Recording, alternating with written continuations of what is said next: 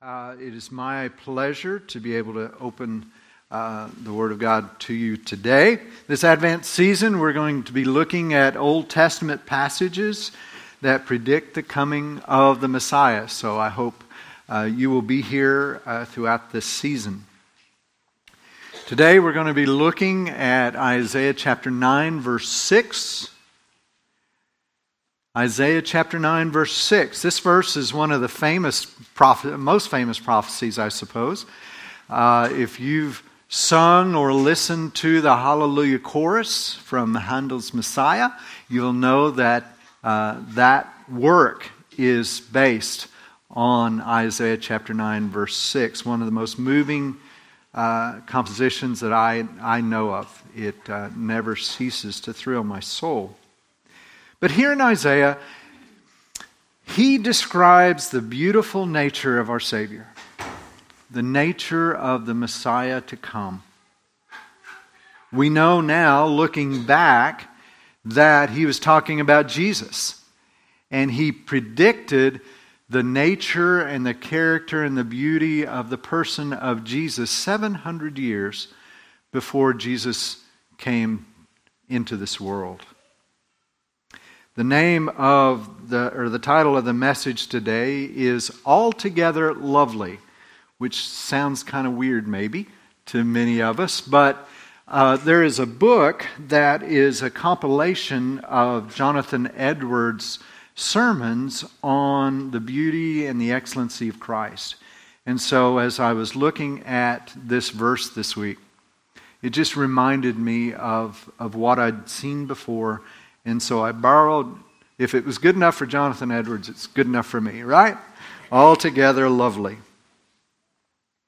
Our Savior is worthy of worship. He is worthy. It is ever to be our heart's desire to see Jesus more clearly and more accurately, that we might glorify Him more just by recognizing His beauty. When we see Jesus as He truly is, it tunes our heart and it gets our hearts right and it expands our soul. We're bigger and better than we were before when we see Jesus as He is. John Owens, a 17th century Puritan, said it this way. He said, "The subject of the person of Christ deserves our best thought and our best meditation. If our future is to be spent with Him, gazing at His glory, then what better preparation for that day than to contemplate that glory as revealed in the gospel, so that we may be transformed into His image." That's what happens. When we look at Jesus, we see Him, we contemplate Him, we ponder, we think about Him, more and more we become transformed into His image. That's what it's about. So let's trust the Holy Spirit this morning to honor our efforts as we seek to see Jesus more clearly in Isaiah chapter 9, verse 6. Isaiah writes, "For to us a child is born, to us a son is given.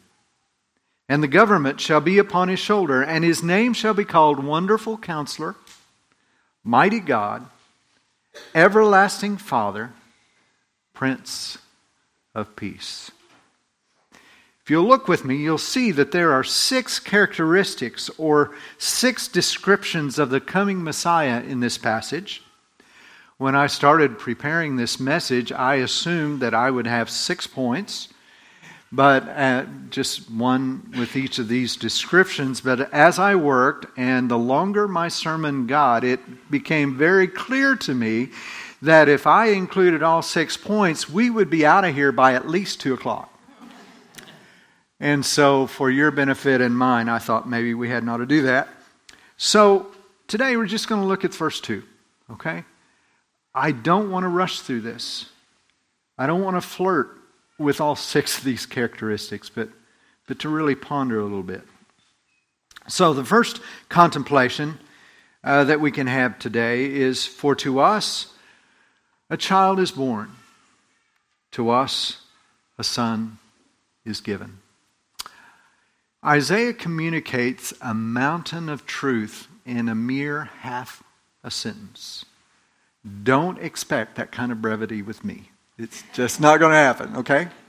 But Isaiah, a mountain of truth, in this brief half a sentence, he predicts that God will become a man, which is really mind-blowing. Now, I know that we talk about this all the time, right?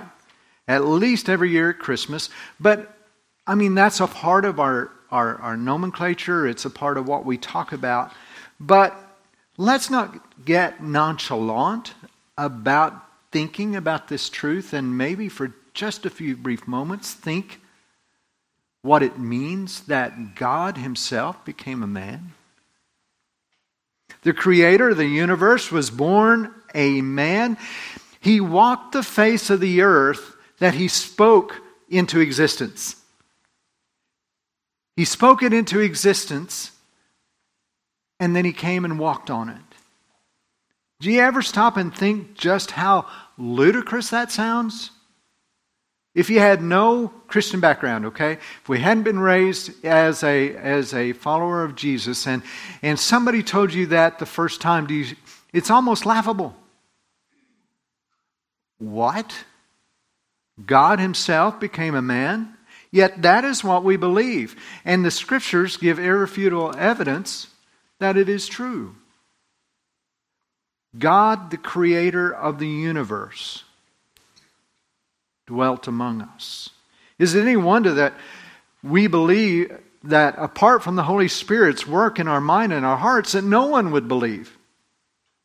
It takes the Holy Spirit to think something like this and to follow along in His thoughts. This is what we celebrate at Christmas.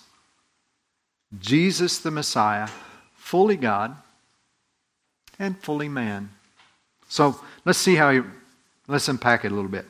First of all, we see that He says that He is fully God. To us, a Son is given. See, this is a statement of the Messiah's eternality, or the foreverness of the Messiah. Jesus did not come into existence with His birth in Bethlehem. We know that God the Son has always been. He exists before time and space begun. He is an equal member of the Trinity. He has no beginning. This Son, this second person of the Trinity, was given to us. He, as a present, as a gift, He was given to all humanity. This one who has always existed, who spoke the world into existence, the one who had never, ever been bound by time and space, was given as a gift to us, to the likes of me, to the likes of you. God Himself gave Himself to you. Fully God. But He also was fully man. He says, a child is born. This is a statement of His humanity. He is not some kind of aberration. He was not some kind of ghost or a hologram. He came into this world as a baby boy. Now, again, let's just ponder. Think about it for a moment. Do you have any framework whatsoever to think about what it meant for God Himself to become a baby boy? Think about who He is. What kind of mind-blowing humility it took for God, the Creator of the universe, to come as a baby. The one who had never felt any limitation upon Himself at all. At all. He had always existed. He was all-powerful. He spoke the world into existence. No limit on His power. No limit of His authority. The one who sits on the throne of the universe became a baby. Now, if you're familiar with the book of Isaiah, you know, Isaiah 6 is really, the calling of Isaiah, I think, is one of the most beautiful passages in all of the Scriptures. In the year that King Uzziah died, I saw the Lord, and He was high and lifted up. And the train of His robe filled the temple. And that whole passage there just speaks of the grandeur and the majesty of Jesus. I think pre-incarnate Jesus is who Isaiah saw on the throne. And when Isaiah saw it, man, he hit the dirt and he says, "Woe is me." That word means I am disintegrated. I'm coming apart at the seams. I am the presence of the Most Holy One. And in my mind, I've wondered how close Isaiah 9 came to Isaiah 6 in chronological terms. How long was it before he wrote, "For unto us a child is born, and to us a son is given," after he'd had that experience in the heavenlies? And perhaps this was in Isaiah's mind when he thought, a child is born? This being that received holy, holy, holy all of his existence, all of the created existence of the angels, having received this over and over and over again, came into this world as a baby boy who could not control his functions, who needed a diaper. The one who was so totally dependent upon his nourishment that he could not get it himself, who was limited in his understanding and his mind to the ability and the intellect and the emotional capability of a newborn child. Can you imagine, even comprehend a moment, the humility that it took for this God to be born a baby boy? And He did so that you and that I might know Him. Please don't pass over this quickly. You can know God. You can have a personal, intimate relationship with the eternal God because Jesus came to be as a baby boy in this world. A son is given, a child is born. God revealed who He is and what He is like through His Son, because we had no way to know Him or to find Him without Jesus coming. In his book, Surprised by Joy, C.S. Lewis describes this truth through an analogy, as only C.S. Lewis can do. And he uses the analogy of the relationship of a playwright and a character in the play, in his play. Now, Lewis says that before he came to know Jesus, he made the case that there was no way that a character in a play, through his own nature or through his own effort, could know the playwright, the author of the play. He says that the character has a chasm that is too broad to pass over to know his playwright. But as the Holy Spirit began to work on Lewis, he says no. Well, let me say, the example that he uses is Hamlet and Shakespeare, right? He says Hamlet can't know Shakespeare through his own effort. He can't know the author of the play. But, as I think the Holy Spirit started working on his heart, if Shakespeare chooses to have a relationship with Hamlet, the author have a relationship with the character, he can do so if he writes himself into the play. If Shakespeare writes himself into the play, then he can have an interaction and a relationship with Hamlet.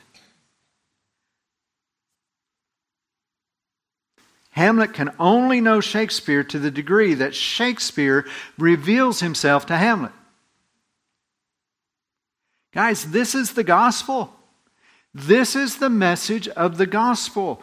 God the Creator, the writer of our story, has chosen to write Himself into the story of the world so that we might know Him.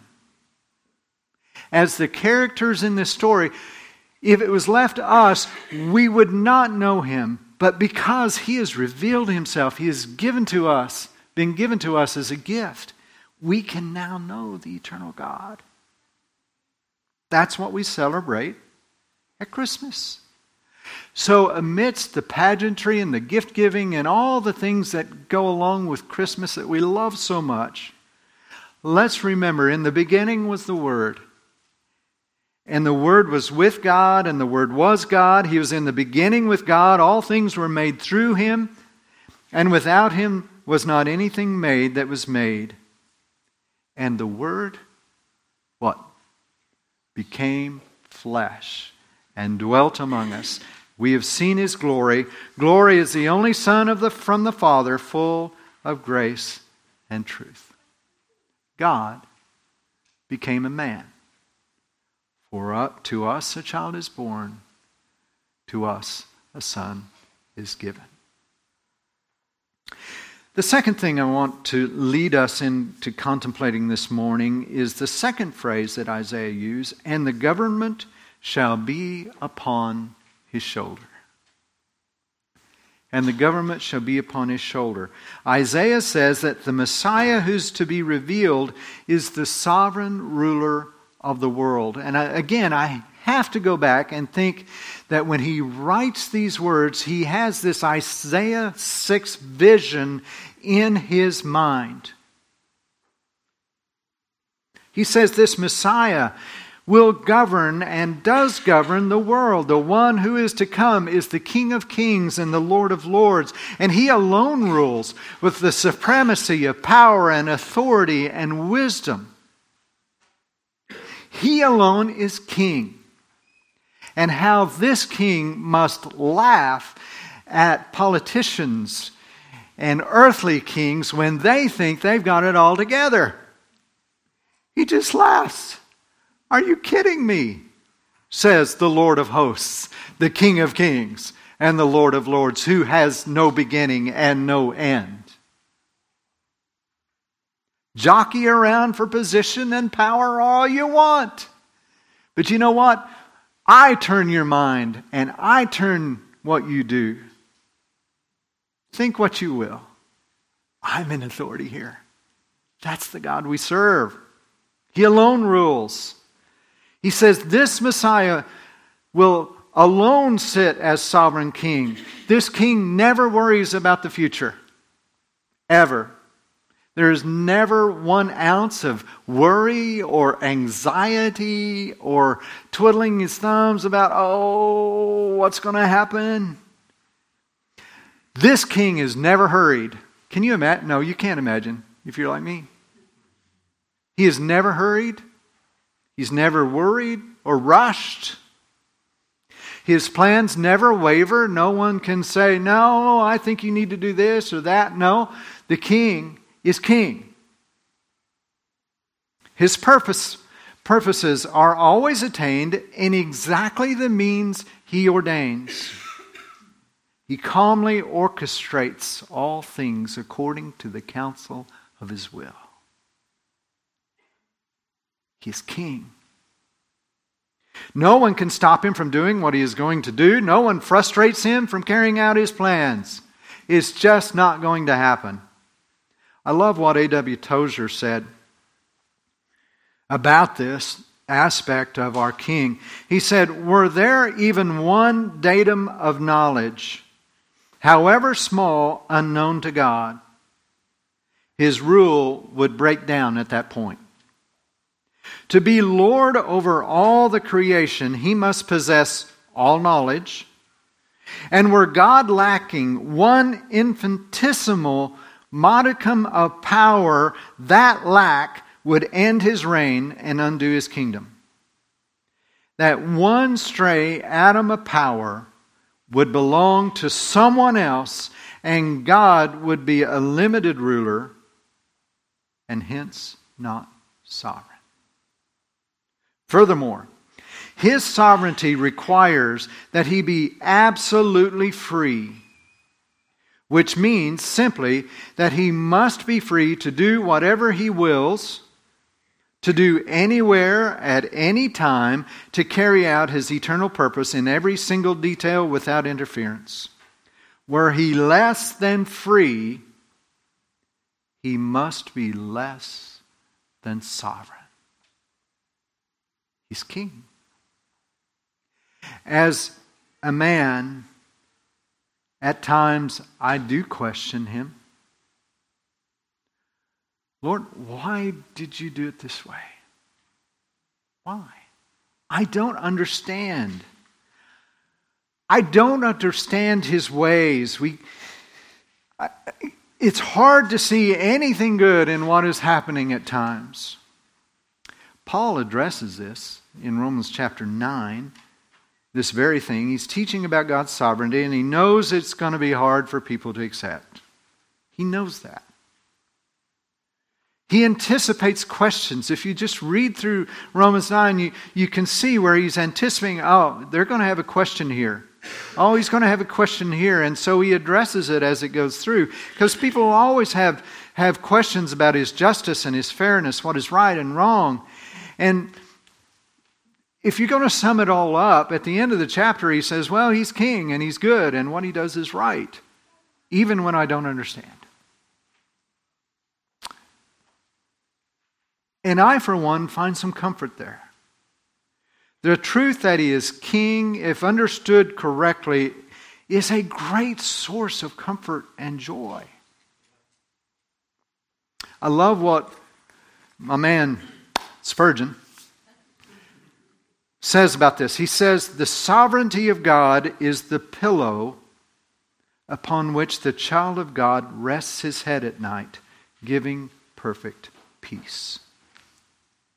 Can I just say that again? Because it ministers to me. Y'all are here too, but okay. The sovereignty of God is the pillow upon which the child of God rests his head at night, giving perfect peace. I believe, in my experience, I would crumble if I didn't know that I had a king that was active and governing my life and the life of those I love. I would crumble. I would not have any goodness left.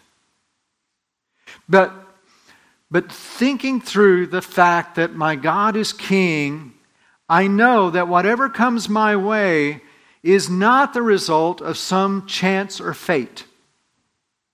It's not left to fate, like anyone would find any comfort there.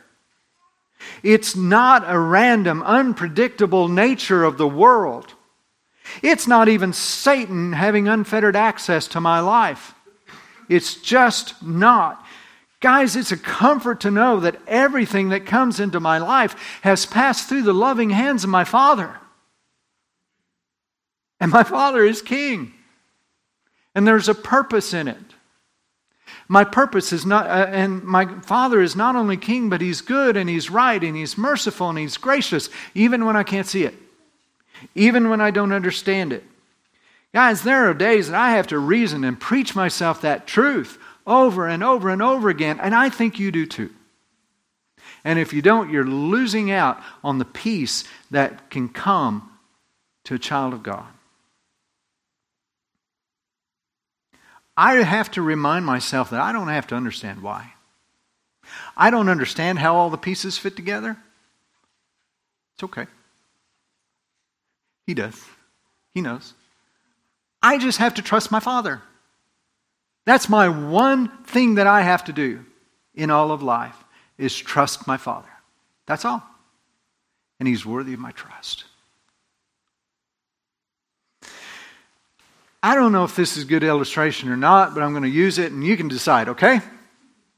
Those of us who are parents and have chosen to vaccinate our children, you know about those doctor visits, don't you? I hate them. I hate them.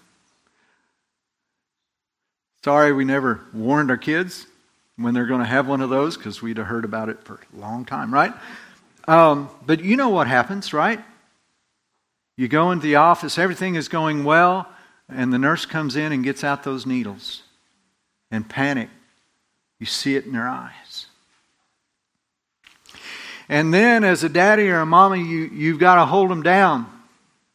You got to hold them still while somebody inflicts pain on my child. And when those little eyes look up in your eyes and saying, Daddy, what are you doing? Why are you letting them do this to me? They don't understand. At least none of my kids didn't understood. Why would you let them do this to me? But as a parent, you knew that there was a reason and a purpose behind the pain. How can we say that our loving Father, at times when He has to hold us down to get our shots, how do we think that in any way He is uncaring or lacks concern or love, and that it's without purpose and meaning? How ludicrous. But sometimes we got to get our shots. And we're not going to understand it. And it's not right and it's not fair and there's nothing good about it. But the only thing that we can do is to trust that my daddy knows what he's doing. That's all we've got.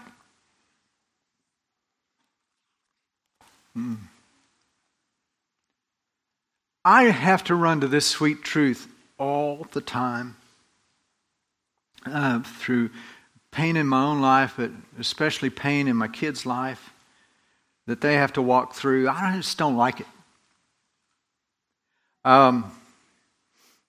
Feeling it pretty intensely this weekend. We had a great Thanksgiving. I hope you all did too. Had most of our family in, and we ate too much and all that good stuff, right? But there was a hint of bittersweetness because many of y'all know one of my daughters is very ill, been ill for years. But her and her husband couldn't come because she was too sick. And so it was hard. It was really hard on her. And she is a writer, and so she wrote a little a poem that expresses what I'm trying to communicate to you so well. One, she's better at it than I am, but two, there's an authenticity that rings through when somebody's suffering and then can talk about suffering to you. So I just want to read it, if I may, if I can. It's called Suffering and Praise. This is not a good time. Before I start the poem, let me gird myself for a little bit. Okay. She writes, if only I could tidy my house without falling to the ground. If only I could go to church without fearing movement and sound. If only I didn't feel so dreadful just from sitting up. If only I could eat normal food without ever throwing up.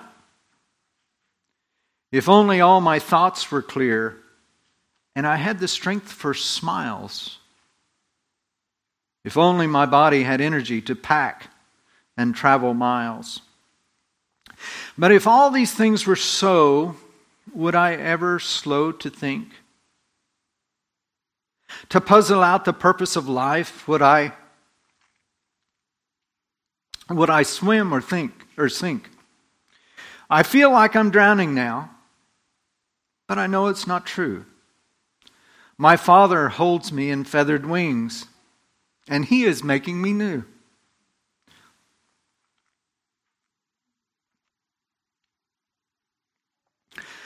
One day my body will work rightly.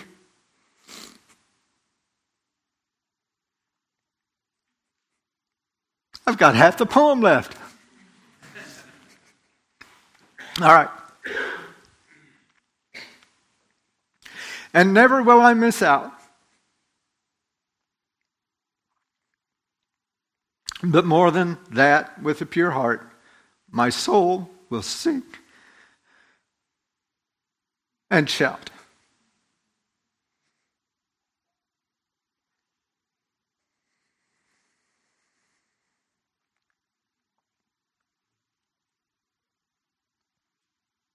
I'll get there. Hold on. Okay. He is holy even still, even through the pain. I won't forget that for my sins, the God of all was slain. That he would sacrifice his son to save me for his own. I can trust that this sad song is worth my every moan. I don't know why or how it can, yet in humility I say, I along with poor old Job, I wasn't there on creation day. I do not guide the orbiting planets. I do not shape the seas. I do not weave man's history. I am not the God who sees. So I'll rest in this moment, trusting that he is over all, knowing that he cares for each. And every time I fall, I'll seek the grace he's given to me. I'll find it through the haze. Then with David, I'll sing a song of suffering and praise. Hadn't intended on that happening. Isaiah writes, the wonderful counselor, mighty God, everlasting Father, and Prince of Peace. All of these are worth our time and attention this morning, but I'll have to leave them with you to contemplate and consider. If I communicate anything to you this morning, it's that there is great value to your soul to contemplate the beauty of Jesus. Your soul will expand, and its breadth and its height will stretch when we contemplate his beauty. I hope that during this Advent season, you will take the time and the effort to gaze at his beauty, to gaze at the altogether lovely one. From the Garden of Eden, this Messiah was promised. Through redemptive history, through the law and the prophets, God promised that there was one coming who would rescue us from our sin. And he kept his word, and his name was Jesus. Today he offers himself to us. Today he says, for behold, I stand at the door and knock. If anyone hears my voice and opens the door, I will come into him and eat with him and he with me. He promises that we can know him. In whatever situation you find yourself, you can know him. You can have a relationship with him. And don't you want it? Don't you want to know him? Don't you want to know this King and Father beyond anything else? And if you do, you can know that the Holy Spirit is working in you to draw you into his arms, to draw you closer to him. So go with it. I yearn for that, and I yearn for you to know that.